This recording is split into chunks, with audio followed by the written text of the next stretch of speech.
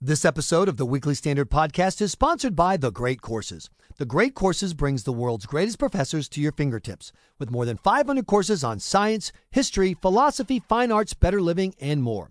The Great Courses are available on digital download and streaming or DVD and CD. Best of all, you can listen to or watch The Great Courses at your own pace without the pressure of homework or exams. And now, for a limited time only, The Great Courses is giving our listeners an offer of up to 80% off the original price of selected courses, including the decisive battles of world history.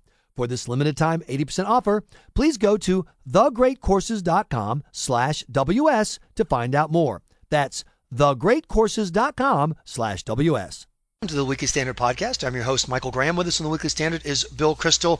And Bill, instead of interviewing you today, I'm going to sing a few of my favorite James Taylor songs, I think, to start this off. It's journalism via pop star, kind of like John Kerry's international relations via pop star.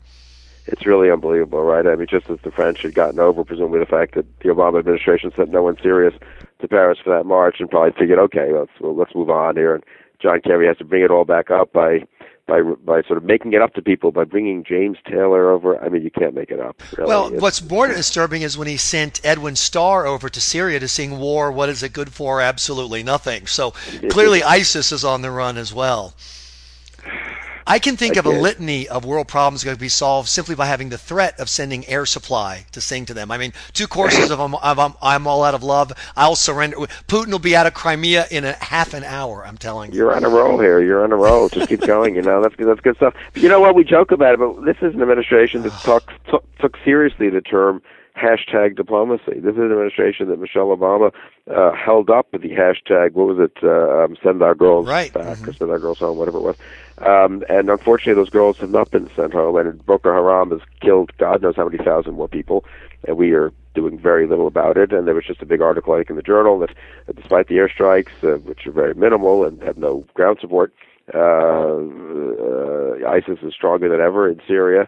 I mean, it really, you do wonder, do they just not care? Do they really believe that the way the real world out there works is hashtags and pop music and speeches? I guess they think that stuff really is fundamentally important as opposed to actual power and force and being the strong horse rather than the weak horse. Well, one of the great moments was when the White House was asked about the report that ISIS is still gaining in Syria, and they said, well, we've been focusing on Iraq. So the question was, so we're winning in Iraq. Well, no, we're not winning there either, but we're focusing on it. It is, of all the things this White House has a problem with, did they really think their problem was they weren't viewed unseriously enough, that they really needed to go to the pop star and cartoon level? Too much gravitas. That's what's been holding this president back. It's embarrassing. I saw a foreign ambassador actually this week. I don't do that much, but he asked me to come over and have a cup of coffee and from a major country, and I was really struck. They're always very diplomatic, obviously, and are going to say things. They shouldn't say things critical of the President of the United States. Here in America, to someone who's on the other side and who also runs a magazine, they don't want that is off the record, but still. So he was careful, but I was really struck how worried he was as an ally of the U.S. by the president's just total disengagement and sort of fecklessness about these issues, and that permeates down through the government. And so we have allies out there who want to do the right thing, who are trying to approach us, that work with us to do the right thing, and we're sort of, we're kind of busy, and it's kind of a heavy lift, and why don't you talk to those other allies there? I mean, it was actually worrisome. The president this week released 5 more detainees from Gitmo, terrorists from Yemen, even as the French killed 3 terrorists from Yemen. So apparently the terrorists are up 2 this week is the scoreboard. But it is kind of almost... I mean, it's beyond a plot point in an episode of 24 that the same week that Europe is acting against terror, the Belgians have had to carry out raids, the Germans are working on raids, we are literally returning terrorists to Oman and one to Estonia that same week from the same country that trained or guided the terrorists in Paris. And I think you and Tom Jocelyn discussed, that was yesterday, how many of these terrorists have gotten back on the battlefield, and how many people we've released who are now doing damage to us and obviously to our allies. I talked with someone who really follows the counterterrorism stuff in Europe closely. The French have been pretty good at counterterrorism. They don't really have our scruples about the Fourth Amendment, Fifth Amendment, treating. And they're pretty. They'll listen in on people. They'll follow people. They'll interrogate people at home. They run a pretty tough state there. And I asked this guy who follows us very closely, what happened? How did they lose track of the killers who came back from Syria? And he said he talked to his friends over in Paris, and the answer was there's just too many of them now.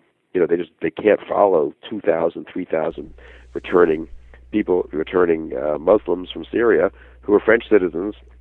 It's not, you can't start to prove they've been in Syria. It's not on their passport. They go to Turkey. And so, but even so, it's just there's so many to follow, and you can't follow them all 24/7. And so these plots get hatched. So I think there is a sense of, I won't say panic, but real concern among serious people in Europe. They've sort of enjoyed, America's fighting the tough wars. They've had some bad incidents there over the last decade and a half, obviously, but basically they kind of felt like they're out of the fray.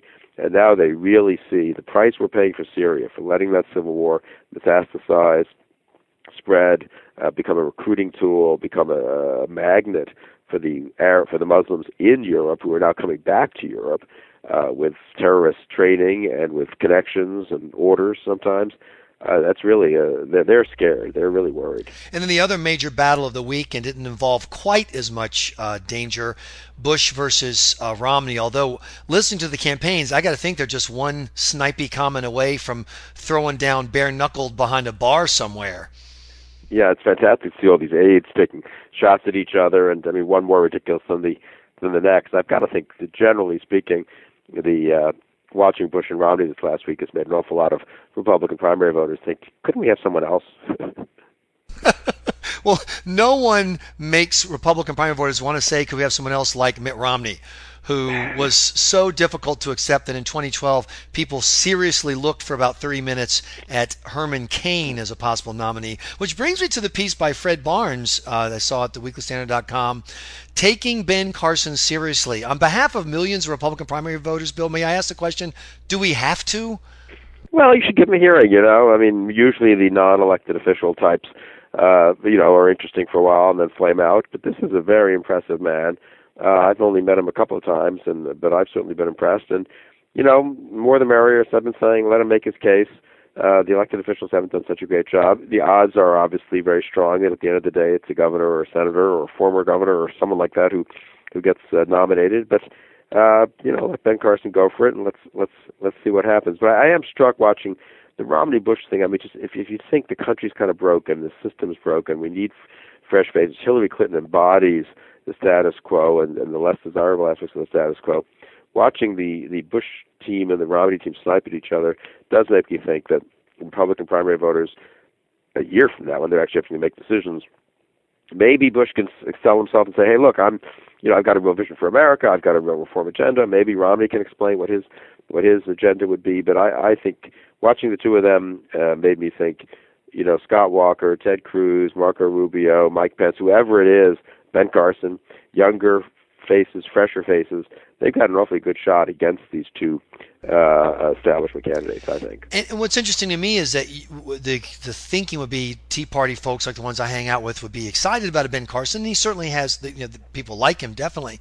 But what I'm hearing more often than anything is we just got to win. We've got to win this election. And I think that's one reason why there was a tiny little sparklet behind Mitt Romney, is because I heard from Republicans who, like myself, were no fans, who predicted he would lose because of his bad fit for the country and for the party, who said, well, you know what, if Mitt is what it takes to win, we'll even do Mitt. And that's why I think this is really not Ben Carson's moment, and thanks to all the great competitors out there, it's not really Mitt or Jeb's moment. You've got men and women who meet the party and the country where it is, and I don't think you're going to see a big groundswell for Ben Carson the way it was, for example, for Herman Cain.